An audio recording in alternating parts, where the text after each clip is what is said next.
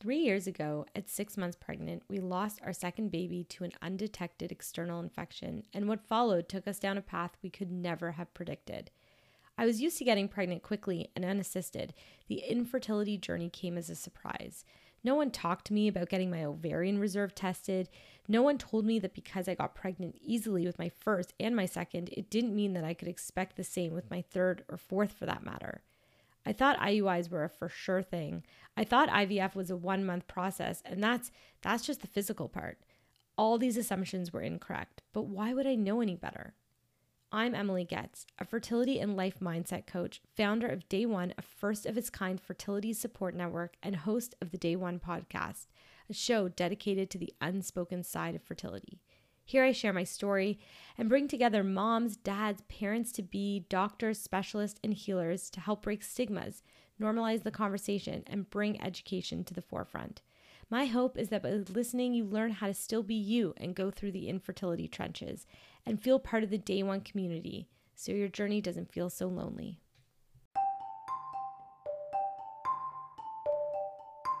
When I think about help, I don't see that as like a negative thing. Help is help, right? If you were sick and you needed help, or you needed a transplant, or you needed somebody else to help you function, you wouldn't hesitate. You wouldn't think about it.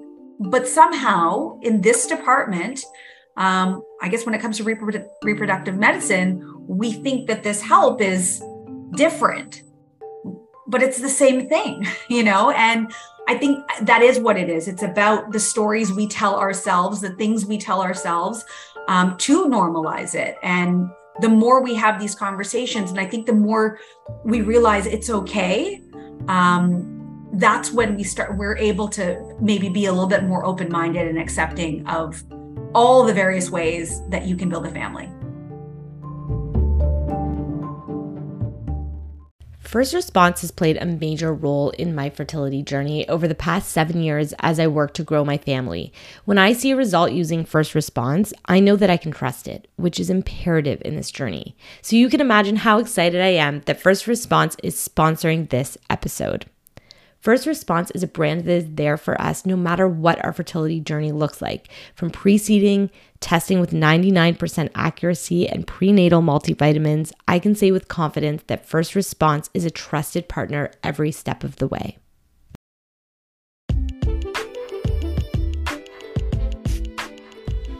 Hello, everyone. We're into day 3 of Fertility Awareness Week, and I am very excited for this episode with Pooja, but before we get into it, I wanted to let you know that I am hosting a free masterclass next Thursday, May 4th, 7 p.m. Eastern Time, and it is all about learning to live within the unknown. This has been a huge question that I get into my DMs all the time. It's this idea that we can't control our future. There's so much in this journey we can't control, and it makes our day-to-day extremely difficult. And I have to say that I do feel that I have learned some unbelievable tools on how you can kind of combat the unknown. And when we are taught how to actually integrate, this is an integration. We need to figure out, like, how do we live our day-to-day and go through this journey without it overwhelming us? A big piece of that is understanding how we are going to live without having all of the control, without having our questions answered. And I'm going to teach you all of my favorite tools.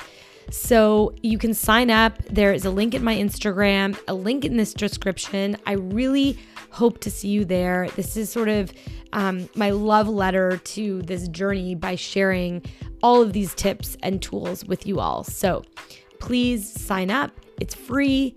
Thursday, May 4th at 7 p.m. Eastern. Okay, enjoy this episode.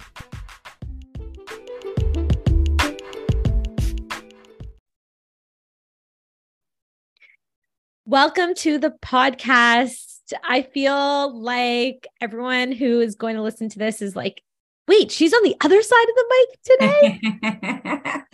I know it feels weird on this side. I feel like I want to ask you questions and I'm going to have to stop myself from doing that.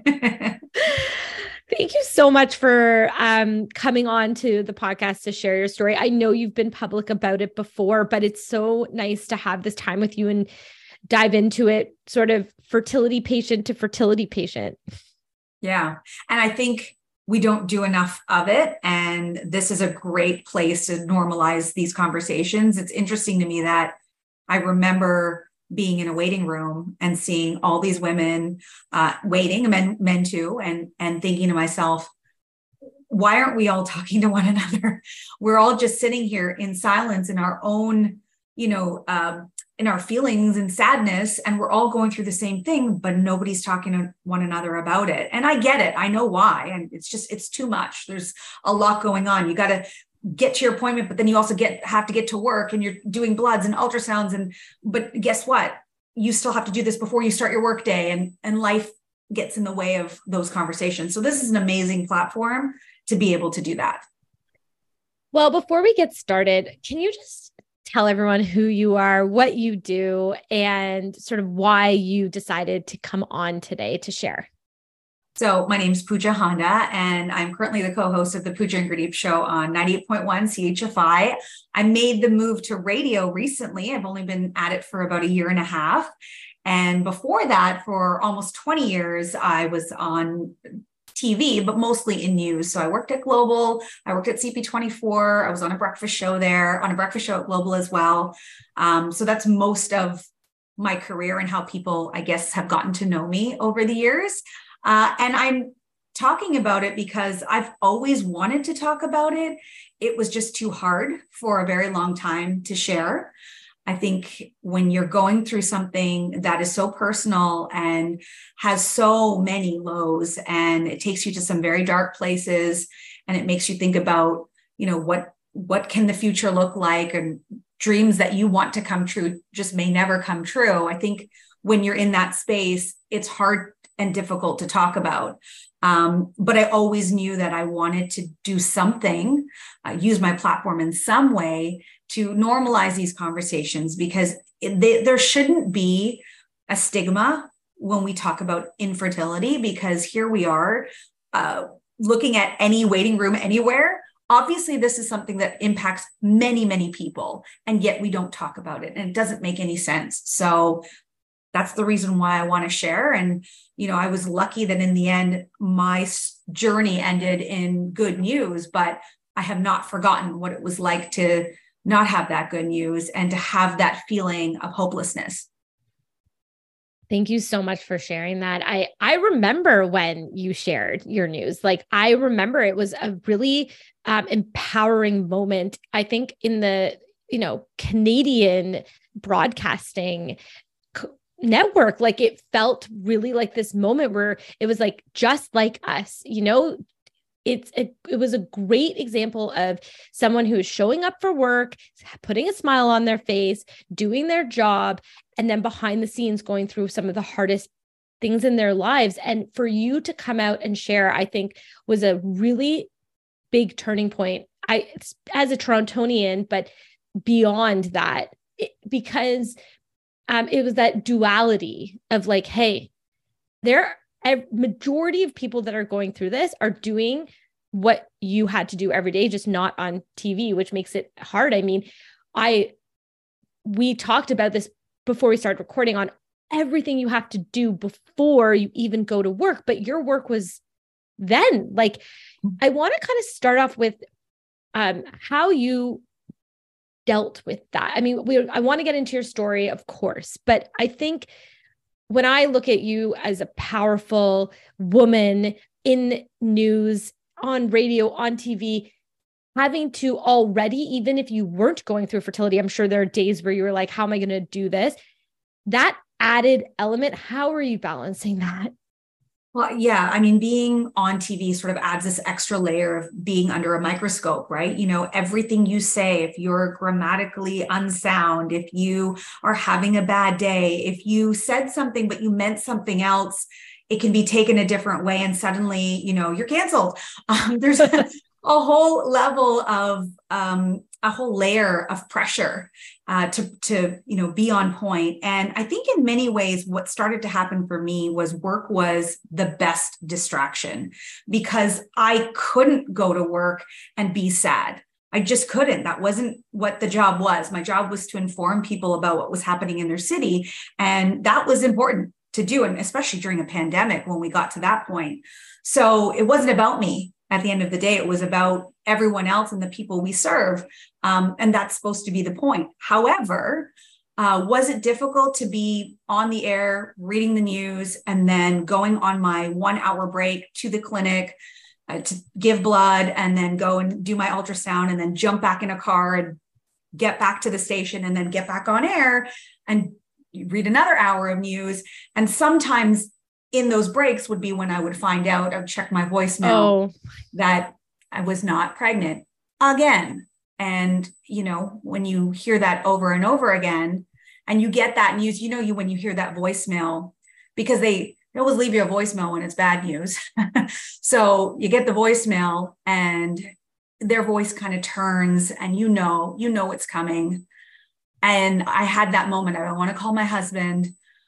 I want to just cry. I want to be in a corner alone, but I got to go on air and remember what my job is. So I think what ended up happening eventually was it became the best way of just avoiding any feelings, any thoughts on the matter, turning that part off and just going, okay, it's time to focus on what I need to get done. And I will deal with this later, which I do think probably over time had some consequences in how I dealt with the entire thing. And I had to eventually go to therapy to help me work through all of that. And I'm so glad I did because it was the best thing I ever did.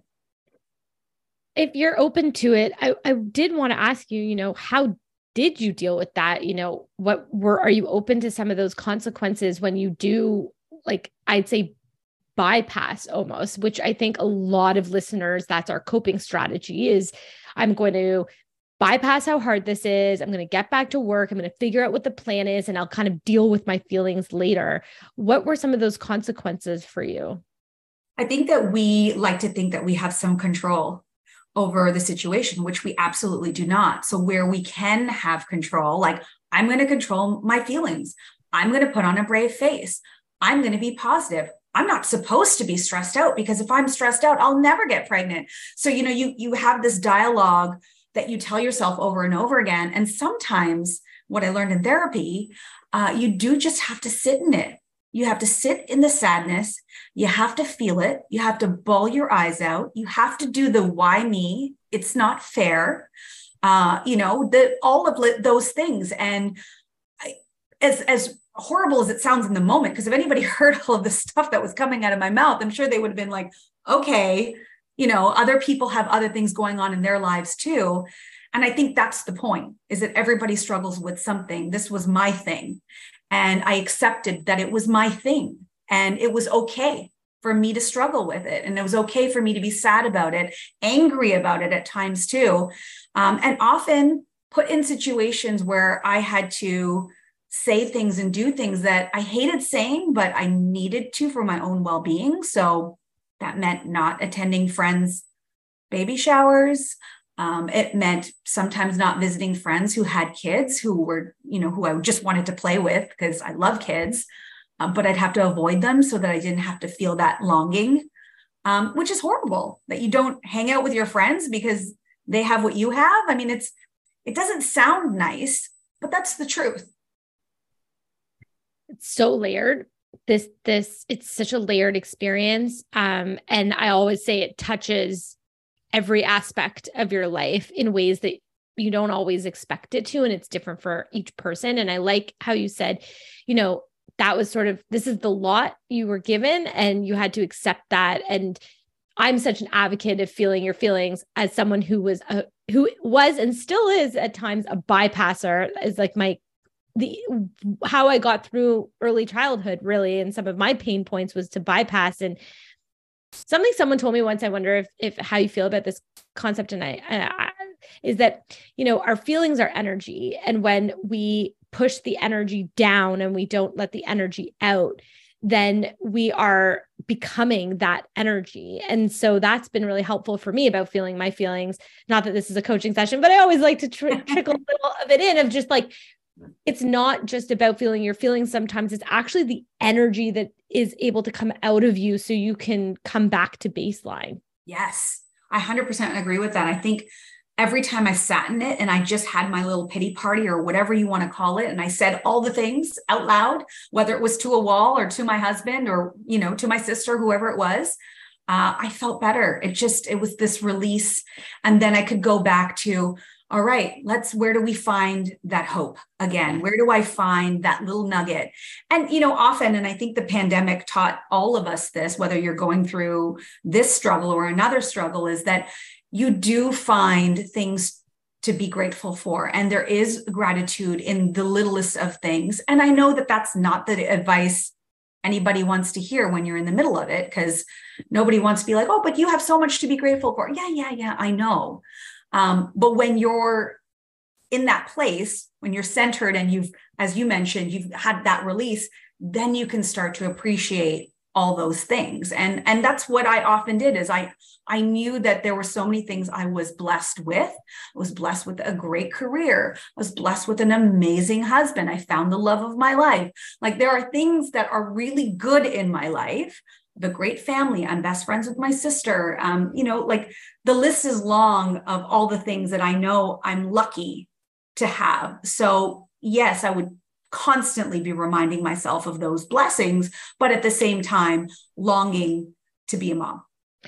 Yeah. It's like this pillar that we're expected to be able to fill so easily too. And then when you can't fill this like dream that you've had and thought that you could have whenever you wanted to have it, it's that also coming down, I think, from that expectation that makes this yearning so visceral, like in our bodies. Mm-hmm. So I think that's actually a really great place to enter in your experience. Cause I say it's like, I'm saying it because I know your journey. Maybe not everyone listening does. That visceral desire as like to be a mother, to carry all of these things that you're yearning, it's in your DNA if this is what you want. And you've had to overcome a lot of that in your experience and start to see, actually, I want to be a mom. That I would love for you to start us off on, when was that moment in your life that you said, I'm ready, and take us on a bit of your journey from there.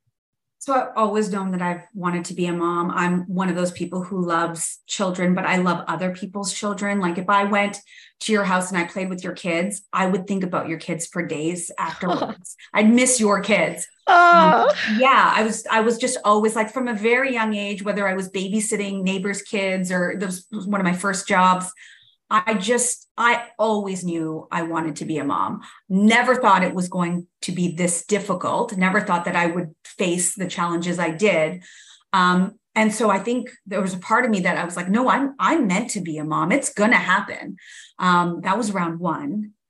And then by round two, I was like, no, it's still going to happen. And, we got to 7 rounds of IVF and we did IUI. I tried everything that you have heard of. I've probably done it, whether it's acupuncture, Chinese medicine, or, the diet or the supplements. I went to the US to see a doctor to see if them doing things a little different than we do here in Canada would make a difference. I went to another clinic in the US in Colorado and thought maybe a second opinion was the way to go. And 3 clinics here in Toronto. Like I tried everything you can imagine. I went into early menopause as a way to, I guess, shock the body and then, take me out of menopause, but no guarantee that they would be able to, which was also scary. But take me out of menopause and then maybe that will restart my body somehow and I could get pregnant. Because in all of those rounds and with all of those doctors, nobody could tell me what was wrong. Yes, I was getting older. Yes, obviously my yield of, eggs was getting lower and lower every year, but not to a point where a single doctor told me that it wouldn't happen for us. Like my husband was good. I was good. So I just kept believing that it was going to happen. It just, maybe I had to try this, or maybe if I did this. And the truth of the matter is, I would have tried anything. I would have walked through a burning building, and I would maybe to this day still be trying, had my doctor not said to me, this was the last doctor I had, you have to stop. You have to stop. Do you know how long you've been on drugs? It's been 8 years of being on fertility drugs. And just imagine what I was like hormonally, my poor husband. So, I mean, just that alone, she's like, you have to think about what you're doing to yourself, to your body. And there are many ways to have a family. Like, if you really want to be a mom, think about what that could look like. And that's when I started to have a little bit more conversations with myself. And it's different with everyone. And I don't think there's any right or wrong answer. I think where I started my journey and where I ended my journey is very different. When I started, I had a big wish list of everything I hoped would happen. And by the end of it, I was like, I just want to be a mom. I will adopt. I will look at donor eggs. I will look at surrogacy. I will do whatever I need to do to be a mom, because that's really all I want at the end of this. So we did that. We started the process in all of those departments. And in the end, we were like, whatever happens first is what we'll do, because, time is of the essence. And we ended up finding our surrogate through a friend who used the same one. And she was the best thing that ever happened to us, just our angel. And she was so wonderful that when we met her, she said, I'm sure you want siblings for this baby. And we were like, yes, but that's just too much to ask, and like just a dream that probably won't happen. And that's okay. We're just happy with this blessing, and we just want a healthy baby, and and we want you to be okay and all of that. And she said, well, what if I can make that happen for you? And we were just like, what? And she's like, I have a friend. I've talked to her about you. She's an experienced surrogate, and she wants to help you. And so if you have any more embryos that are frozen and you want our help, she's happy to step in as well, which is just unheard of and made no sense for my life. I just got a brand new job. We were already pregnant with our first baby, and the idea of another baby 3 months later and me having no idea what I'm doing, it all was just so overwhelming. But in the end, we had to say yes. How could you pass up this gift of a lifetime? Two amazing humans who just wanted to make this dream come true for me. I couldn't say no. So I'm so glad I didn't. So here we are after 8 years with, 2 babies born via surrogate, 3 months apart, and they're called twiblings. I'm so emotional because it's like, I don't know if the doctor said this to you. I'm making an assumption that they have, where it's like, it's so rare that blah, blah, blah. You are like a small percentage of da, da, da, da, da. And at one point, like, I feel every situation I've been in, I'm like the 2%. They're like, we're shocked this happened, or 2%, 2%. Finally, I was like, when am I going to be the other 2%? Yes. And when you tell me this story, I'm like, you got your 2% on the other side of your coin. Yeah, I guess I did. You're right. And because the problem is that eventually I got to the point, and, again, it depends on where you are in your journey. I got to the point where those numbers, those percentages didn't mean anything to me anymore. When somebody said, oh, you up your chance of, success if you do PGS testing, or if after a while, I was like, I don't even know anymore. I really don't know. I probably gained a PhD just in my journey alone of all the things I learned. But with that, I also felt like by the end of it, I knew nothing. I learned actually nothing more than where I started. And I think that just sort of speaks to, again, how much of this is out of our control. And we all have that internal dialogue where we blame ourselves. We say, what's wrong with me? What's wrong with my body? Maybe I wasn't meant to be a mom. You do those things. It's cruel. It's cruel. You do that to yourself. That self-talk that is so horrible and so destructive. And at the end of the day, I think by the time I got to the end of my journey, I was just like, I don't even know what to believe anymore. Honestly, I just don't. So if I'm on the other side of the stats, well, I will take the win for once. Right? Yeah. So I would love to spend just a few minutes with you gushing a little bit about your two. Tell me their names. Tell me that experience. So my daughter's name is Sia, and she is 10 months. And my son's name's Bodhi, and he'll be turning 7 months in a couple of weeks. So they're 3 months apart. They are just everything that I hoped motherhood would be and more.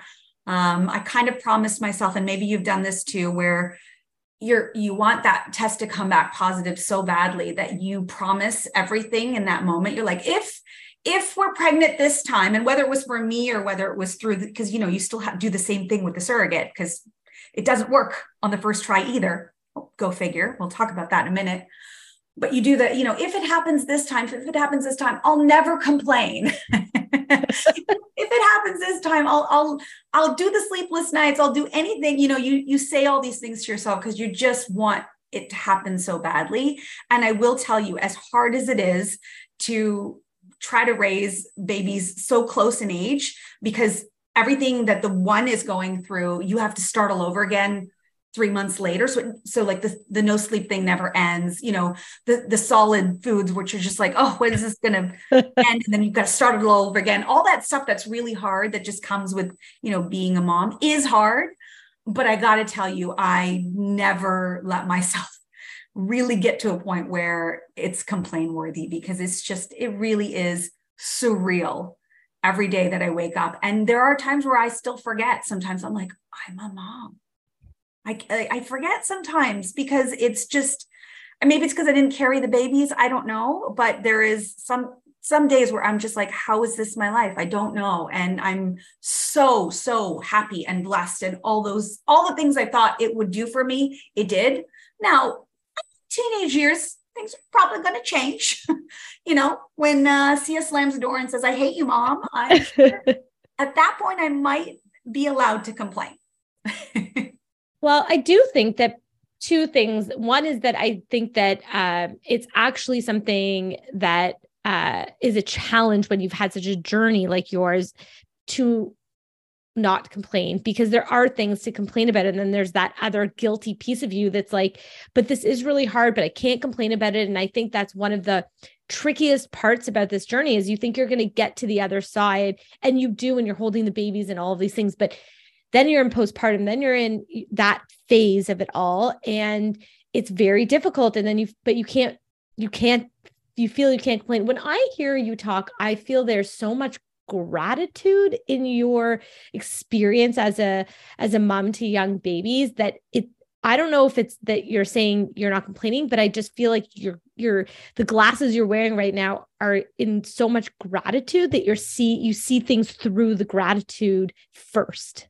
Yes. And I think it's so beautiful. Oh, thank you. And I think, have we not been there where you have the friend who always complains about their children and totally takes for granted that it just came easy to them?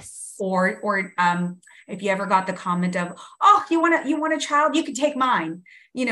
People have said things like that, and you're like, oh, I will never be that person, And again, they don't mean any harm by it. They think they're making light of something that's really heavy, and they're just trying to be there for you in the only way they know how. We have to get better at that. That's why we're having these conversations to stop that from happening. But I understand that side of things. And so for me, I think there's also this part of me that's just like, no, I don't, I don't want to be that person. I want to appreciate and celebrate the things that I've been blessed with. And of course it's hard, and there's nothing wrong with saying it's hard. This is hard. Motherhood is not easy. And if anything, it's just given me a whole new respect for my mom friends, like, oh, wow, I didn't know how hard it was. I really didn't know.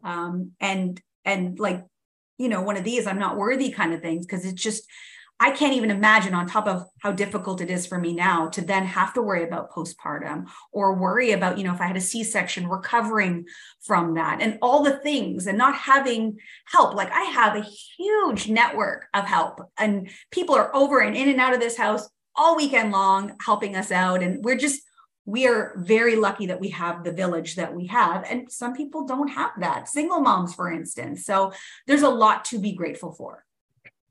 I think that something else that I tell myself as someone who has experienced both. So when we conceived Ryder, it was like literally I looked at my husband and we had a baby. Like it was so easy. This whole world was not in my radar at all.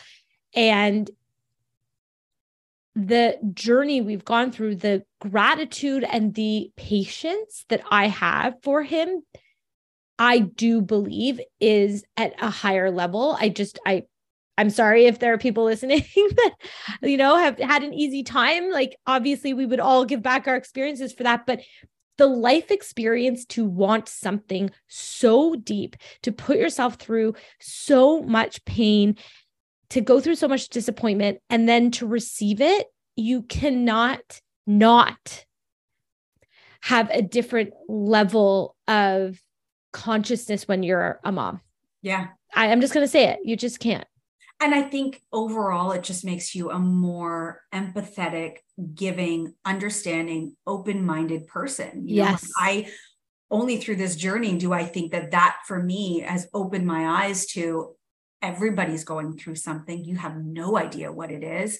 That, there are different ways of looking at things. Most certainly I've come across, mommy judgment. I've come across judgment from people in general that, I didn't carry my baby, so I'm not a real mom, and, all of those things. Or I'm back at work, and how badly did you really want them if you went back to work? And, a question my husband never got asked, by the way, of how long he was off before he went back to work. So again, all these things that sort of add up. And at the end of the day, I think as much as I don't wish this journey upon anyone, I wish it came easy to you, there are also blessings and lessons and learning in this journey as well. I could not agree more. A lot of people that are in the depths of their journey, they hear the word surrogacy and they're like, no, they can't even say it. And I'm sure there was a time in your journey too, where third party was like not on your radar. I wanted to just talk to you about, how did you start to introduce that into your journey? How did you work through accepting, okay, we've done this for this amount of time and I'm sort of ready to look to that next step? And did you do any work on having to mourn the fact that you weren't carrying your baby? Because I think that's a roadblock for a lot of people. And I think it's an understandable roadblock, because I was there too. And yeah. The idea of, donor eggs or somebody else carrying my baby, or a sperm donor, or any of those things, like, forget it. There's nothing wrong with him, nothing wrong with me. Why are we even talking about it? But I think as you go through this journey and you ask yourself the question, like, how many more times can I do this? How many more times can we afford? I'm coming from a place where we could afford it, but there are so many people who do not have that luxury. So they have to ask themselves these questions of, what are we doing? What's our limit? How far will we go? And you do have to start to think about, I think, when you get as far as I did after 7 rounds, and you've tried everything and you've had 5 different doctors look at you, what are we doing? And I think that's where it just took my doctor telling me to stop, that it made me realize I needed to, for my own health. Because what would be the point of continuing if, I ended up getting pregnant, but in the end I was also sick? Like, what would be the point of that? Didn't want to go down that road. So I had to take my health into consideration. I had to start to think about, there's so many ways a family can be built. I just looked to our friend who actually helped us find our surrogate. If you look at the LGBTQ community, for instance, they have to get help in order to start their families. And they do. And they have wonderful, beautiful, full lives. And nobody questions it. Nobody even thinks of it being anything. So why do we have this mental block that we can't get help in creating our families? And I think when I really went through all of it. And like the common denominator of every scenario is I want to be a mom. There are plenty of children who need to be adopted, whether it's locally, whether it's internationally. If anybody is built to be that person, it's me. I love other people's children. So I should be able, out of anyone, to be able to love a child that isn't biologically mine. So why is this thing so important to me? Because that's what everybody does. That's because I'm worried about what people will think. Do I care more about what people will think, or do I care more about being a mom? And I think as I started to have these conversations, and again, it's different for everyone. I don't think this is the right answer for a lot of people, and that's okay too. But for me, I really opened my mind up to what it was that I was longing for, which was to be a mom, and how could I make that happen? And so we started to open those doors and do the research. So I talked to women who use donor eggs, and I asked them about what that was like, carrying the baby, having the baby, those conversations. I went on forums where children were talking about their own experiences of whether their parents told them or didn't tell them. And just to see, like, were the children okay? And of course they were okay. And in many of the cases, their parents had told them right from an age where they could understand. And there's books and there's all these resources out there now of how you can explain things to your children about mommy needed help. And these lovely women helped her. And this is the ultimate story of women helping women that you would want to tell your children, that there are good people in this world who, out of the goodness of their heart, want to help you. This is a good story. So I saw that side. And then I saw the side of, surrogacy, and talked to people who have gone through that. And they said, none of it matters. You look into the eyes of your child and none of it matters, and they were right. For me, at least, that's what's happened. It's such a non-issue. And to think that for so many years, I wouldn't even entertain the idea because I thought it would be, now seems ridiculous. I actually wrote down this specific question just to get to the root of it all, which is like, what were your big fears and how did they not come true? I mean, I guess I never really, because I'd done the research, I wasn't, I mean, to begin with, my fears were just like fear of the unknown. Fear of nobody does that. I'm just going to try to follow the traditional path of how we do this. It's already untraditional to go the IVF route to begin with, but anything else is just fear. So there was definitely that. But I think once I did the research and I realized, like, I don't see myself being the type of person who would feel different because of this. Like, I just knew I have so much love to give to a child. And a loving home, and this village that I talked about, of all this love for them. Any child at any age, not even a baby, at any age would come into this home, and I would make it the best I could for them, whatever was within my power to be able to do for them. So I never really worried about that. And I still don't. I mean, I think the only part I worry about is,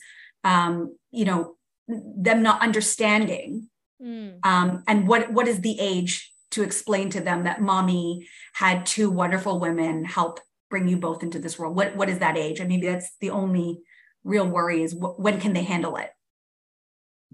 I think that it's so true in all of our own personal experiences. We all, if we need to, get to a place where we can start to conceptualize help in that way. Help outside of ourselves. And it is, you're right, so personal. But my hope in the work that we do and the people that I have on is also to just normalize or destigmatize that type of help. I think the way you were explaining is so great, because it's interesting. I feel like the IVF route in itself is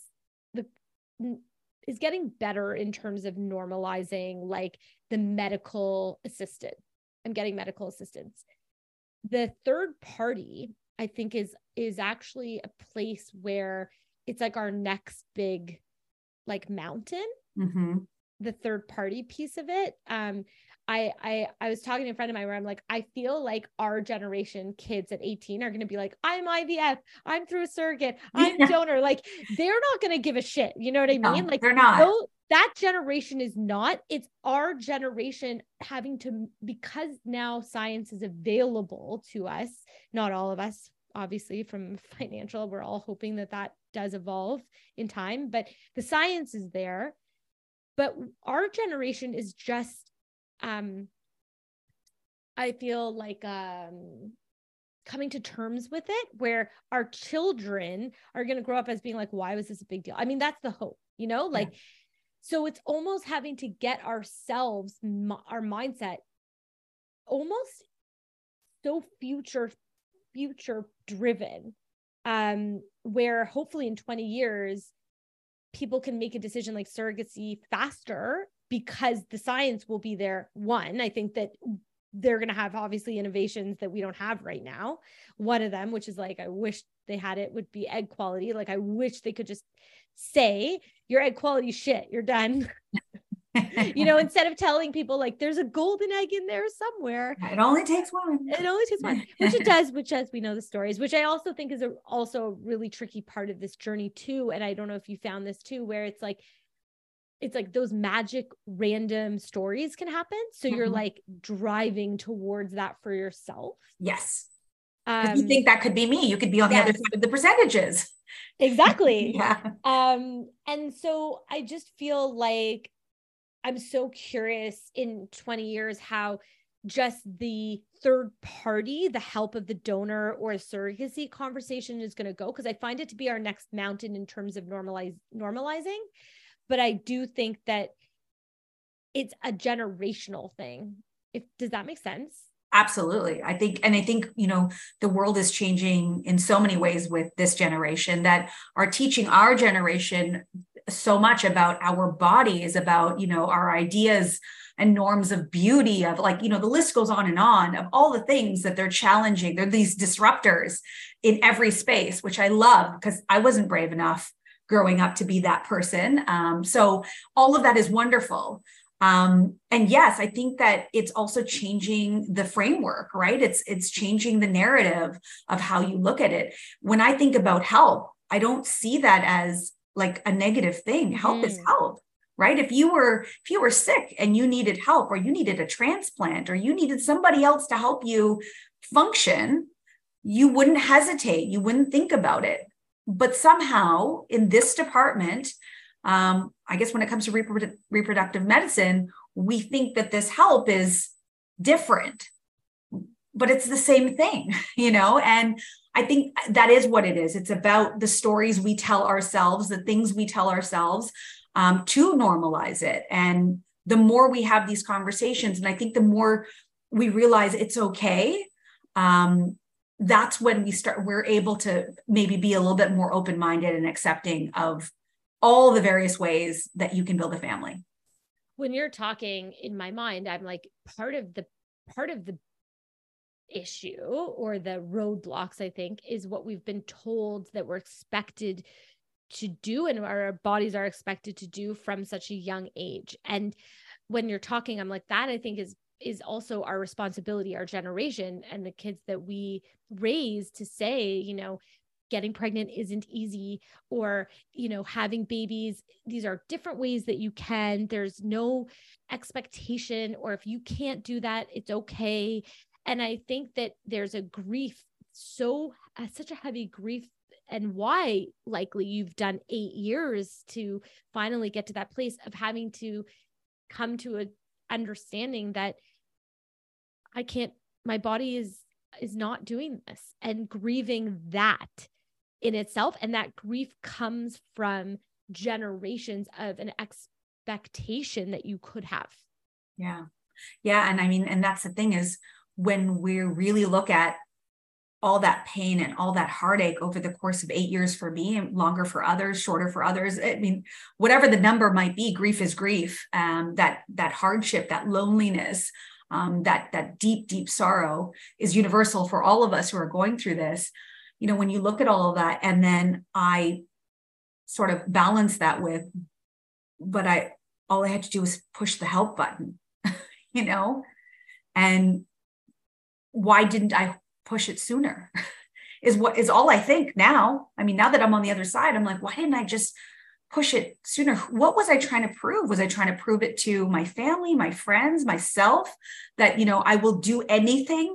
I will even, sacrifice my own health. I will do, like, there's cancer risks. There's all these things that come into play. And I've joked about the hormonal part, but you know what it's like when you're on the drugs. It is, I look back at that person and I'm like, wow, how was anybody my friend? Because it's sometimes, and I don't mean it that you're a horrible person. I just mean there's so many things at play that are going on that you have no control over. And it feeds other things. Like, I would be bloated all the time. I never look good in the clothes I would be wearing on TV. And then I would get a comment of, I bet you're pregnant. Oh, congratulations. And I'm like, oh, no, that's not what it is. And that's actually very hurtful. So all that to say that, who are we doing this for? What is this conversation that we're having with ourselves about? And of course, you have to get there in your own time, and maybe you never get there. That's also possible too. But I think it's worth opening the door and at least reading about it, hearing stories like mine, and then deciding, like, you know what? I appreciate your story. I appreciate where you're coming from. That's just not for me. And just like adoption's not for everyone. Not everybody can do it. And that's okay. If you can accept that you're not that person, there's no shame in that either. Oh my God. Everything you're saying, it's hitting me. It's just, I think there is this piece of, and we were talking about it before, but this piece of like, well, maybe the next transfer, it'll be it. Maybe the next retrieval, it'll be it. Like maybe if we change my protocol just a little bit, well, what if we change my protocol a little bit and I could have had X, but now I've moved to Y. Like it is so, I think also like the innovation, and I was saying like the science is there, but it also isn't. So it's like so much stuff still unknown. And so it's this, it's so, there's so much. I love using this word infertility because I think it's like it's one of my favorites, but there's minutia to the fertility. It's very hard, no matter how much we want to talk about these conversations. I think it's extremely hard to really communicate every voice that goes on in the journey. It's very deep. Yeah. Yeah. And even in the science, as you mentioned, so I'll tell you right now, as somebody who went to the US and saw a doctor there, we do things very different in Canada than we do in the US. So in Canada, everything almost always comes back to the burden on the healthcare system, which is completely understandable, to be able to handle it. So the idea of multiples in this country is kind of shunned upon, right? Doctors don't recommend it anymore. There used to be a time, not anymore, because they talk about whether you're going to be able to take both babies to full term. Will you be able to have healthy babies? What that's going to do in terms of, again, the burden on the hospital system. All these things are, and they're not encouraged, is the point. In the US, no such thing. So I went and I did a round in New York, and we ended up with 3 embryos that made it to day 3. And the doctor's like, all right, we're going to put all 3 in and see what happens. And I was like, all 3? What if I have triplets? He's like, you're not going to have triplets. I'm like, what if I have triplets? He's like, you're not going to have triplets. I'm like, but, and he's like, we'll cross that bridge when we come to it. And I was like, but I don't even understand this. Why are you putting in day 3s? Shouldn't you wait till day 5 blast? Because, the likelihood of me miscarrying and, all the stuff, all the research, all the things I thought I knew. And he said, well, you tell me. He's like, do you think your embryos are better off in a lab on day 3 and making it to day 5? Or you think they're better off in your uterus? I think you're a better incubator. So let's just try them there. And I was like, never even thought about it that way. So the only reason why I bring up that example is that if you start doing that, you start going into the science and what if I try this? And what if I, none of it worked for me. I tried something different every time and none of it worked for me. I think all that to say is that that's our way of thinking we have some control and that we can somehow figure this out. And if I've gone to 5 doctors who couldn't figure it out. Yeah. Well, we have to also stop and think the one piece that people forget to talk about in this entire thing is that we are creating life. And although we are, that's all we are talking about it is creating life, but we're kind of not, because when you think about that, we're creating humans, there has to be some form of divine something, whatever that is for you, that's part of this equation. That's why people go through all of these rounds and it works one round, or they stop IVF and then they get pregnant. Or that's when people are like, I don't know how this happened. For me, I'm like, because you can't control how it happened. There's something bigger than us. And whether you're spiritual or not, it's just, I think that we're doing a disservice when we think that we can control everything. And we say like, but wait a second, we're still creating like human beings on this planet. Yeah. And it really is like now that you've been through the journey, you understand how many things have to come together to create life, right? Oh my God. Mean, children, babies are miracles. They really are. Miracles. They're miracles. And so I don't sound dramatic, but they really are. And I think, there's this idea that, well, some of it after a while just becomes like, oh, well, I've got to go through this step and this step and this step. So you forget about the life part, but you also can't blame people for that, because it's like what people who are not going through it don't understand is it's not just that you take some injections and then, you get a certain number of embryos and then you put them in and you hope you get pregnant. It's not that. It's every single step comes with this major stress point of, oh no, could it all be over? Just if this one thing happens, the whole thing's done, right? So it's the stress of every single step. Like, did I administer the drugs? Okay. Are all of my follicles growing at the same rate at the same time? Oh, well, you know what? If they go to retrieve, but then some of them didn't get to where they were supposed to get to, then those were just wasted. And I can't afford to have wasted, eggs, because I already only have a small, like every step comes with so much stress. So of course, creating life gets lost in all of that, because in the minutia of every step, there's so much, and your heart and your mind and your body can only take so much. I also think it's this idea of like right or wrong. If I, thinking that the answer is either door A or door B, and I have to pick. And if I don't pick door B, door A was the baby. Yes. And that's not how it is. We don't know that. It's not one or the other. So I did a post once. It's like probably one of my favorite videos I've done, which is that I posted saying, I'm not pregnant yet, but I can tell you how I got pregnant. And how I got pregnant is through every micro decision I made. Interesting. Wow. And when you can say to yourselves, it's not like, oh, I should have picked surrogacy 3 years before I did. Like that was not possible for that version of you. Yeah. You got to surrogacy because of every micro decision you had to make to get to that point. And I feel that takes so much pressure off this whole thing where you feel like I coulda, woulda, shoulda. It doesn't work like that. It really doesn't. Really, the decision, you got to just take each decision as they come and trust in the state in which you are making that decision from. And that's how you get pregnant.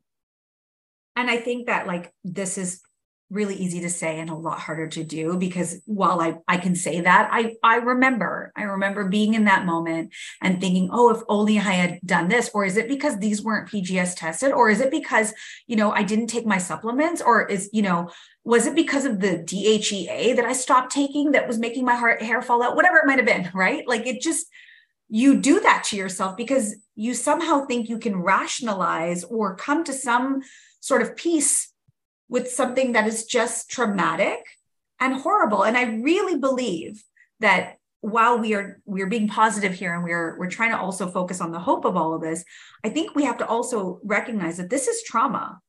Oh my God. This is I trauma. say this is a mental health issue. Yes, absolutely it is. And I actually went on a leave from work when I was working at CP24, and I went on leave for this reason because I was very stressed out and I needed to just relax. And I was hoping to do a round where I didn't have to worry about work, or I didn't have to worry about, public scrutiny and all those things. And, my company was fantastic to have supported me in taking that leave. But a part of that leave was also getting therapy and making sure I was okay, because I needed to really start to deal with what I hadn't been dealing with. And I remember I was talking to the counselor and she was like, okay, well, I just got to fill out the paperwork for you. And she couldn't find there's like a definition of why you're on a leave. And she couldn't find anything that related to fertility. And I was like, so what, nobody's ever needed time off because they went through a miscarriage, or nobody's ever needed time? We tried every which way. It's not even in their dialogue to associate mental health with going through an IVF journey. Like, those things, nobody's thought to put them together. And it's such a big part of the mental health conversation. Wow. Yes. I think that society is starting to catch up. I do think they're starting to make changes. People are speaking out there. I think we are going to start to see it, but it's actually bananas that it's not even a consideration. I mean, the fact that benefits, there's not including in benefits. I mean, you and I could spend another hour, I think, on this. But ultimately, yes. I mean, you need to have a positive spin. We need to be talking about this positive stories and outcomes and all of that. But I don't think either of us are diminishing the extreme hardships that go into to not only the disappointments from outcomes, but truly the managing it from the day to day. Yeah. And the trauma must, and obviously trauma lives on for a long time, and you have to continue to deal with it. But I must have some sort of PTSD from everything, because I think that's why it is still so hard for me to believe. And here we are almost a year later, for me to believe that I'm a mom. It's still hard for me. I'm like, I can't believe this is my life. And I think some of that is that trauma that you talk about. And the positive is, yes, companies are getting better. A lot of companies are including, as part of their benefits package now, that includes a round of IVF. We know the government gives you that one round, but it's also not a perfect system. And as you said, we can go on and on about it. But I think the more we have these conversations, the more it becomes an obvious thing that employers have to start to step up as well in supporting their employees this way. 100%. And I'm really hoping that we start to see a big shift in that over the next few years. You have been so generous with your shares and just how raw. I feel like we've dug into so many pieces. This has been such a juicy conversation. I want to ask you the question I ask every guest as we close, which is, what advice would you give someone starting day one of their fertility journey? Wow. Day one. Oh my gosh. That's a tough one. Wow. It's because it's hard not to look through through the lens of everything that I've been through. But I think what you have to remember is that everything is out of your control. And thinking that somehow you can control a situation like this, which is, it's above my pay grade. I don't claim to understand all the science and everything that's going on. So I think knowing that is important. I think knowing that it's not your fault and that you are not broken and there's nothing wrong with you, even before you have an outcome, the fact that you had to turn to IVF because it didn't happen easily for you like it did for your friends. I think it's important understanding that getting help from the science perspective and also from the emotional perspective, whatever that might be from your friends and family, is also okay. And you should seek it out, because this is a lonely journey, because most people don't get it. And it is important to try to normalize the conversations, at least with your close network and your support system, so that they understand how to speak to you about it, how to show up for you and support you in the way that you need them to. So have those conversations. They're uncomfortable, they're difficult, but do it, and know that at the end of the day, there's always hope, always. And there are so many things, there are so many blessings in your life that you will always have to fall back on, even when it doesn't go your way, because ultimately we just have to be grateful and have that attitude of gratitude for all of the wonderful things that we do have in our life, the joy in the little things. Such an amazing conversation. Thank you so, so much for joining us. I just feel you have opened me up a little. You've cracked me a little bit in this conversation in terms of, my journey and seeing what's possible for us. You're very inspiring in what you do. And I think I say this on behalf of the entire fertility community. Thank you so much for using your platform and for continuing to be an advocate. It's just, I think it's a big gift. So thank you. And thank you. I just want to also say that it's so brave what you do. I know it's not easy to talk about, and you go above and beyond in this space. And at the end of the day, you're not shouting from the rooftops a happy ending. You're saying, this is what it is in its rawest form. And here I am, take it for what it is, but you're not alone. And I think what you're doing for all the people who are listening, who are also going through their own journey, is just, it's incredible. So thank you for not letting people feel like they are alone in this journey, because we have each other to turn to. So you are helping so many women. I wish I could hug you in real life one day. Yeah. Thank you so much. Thank you.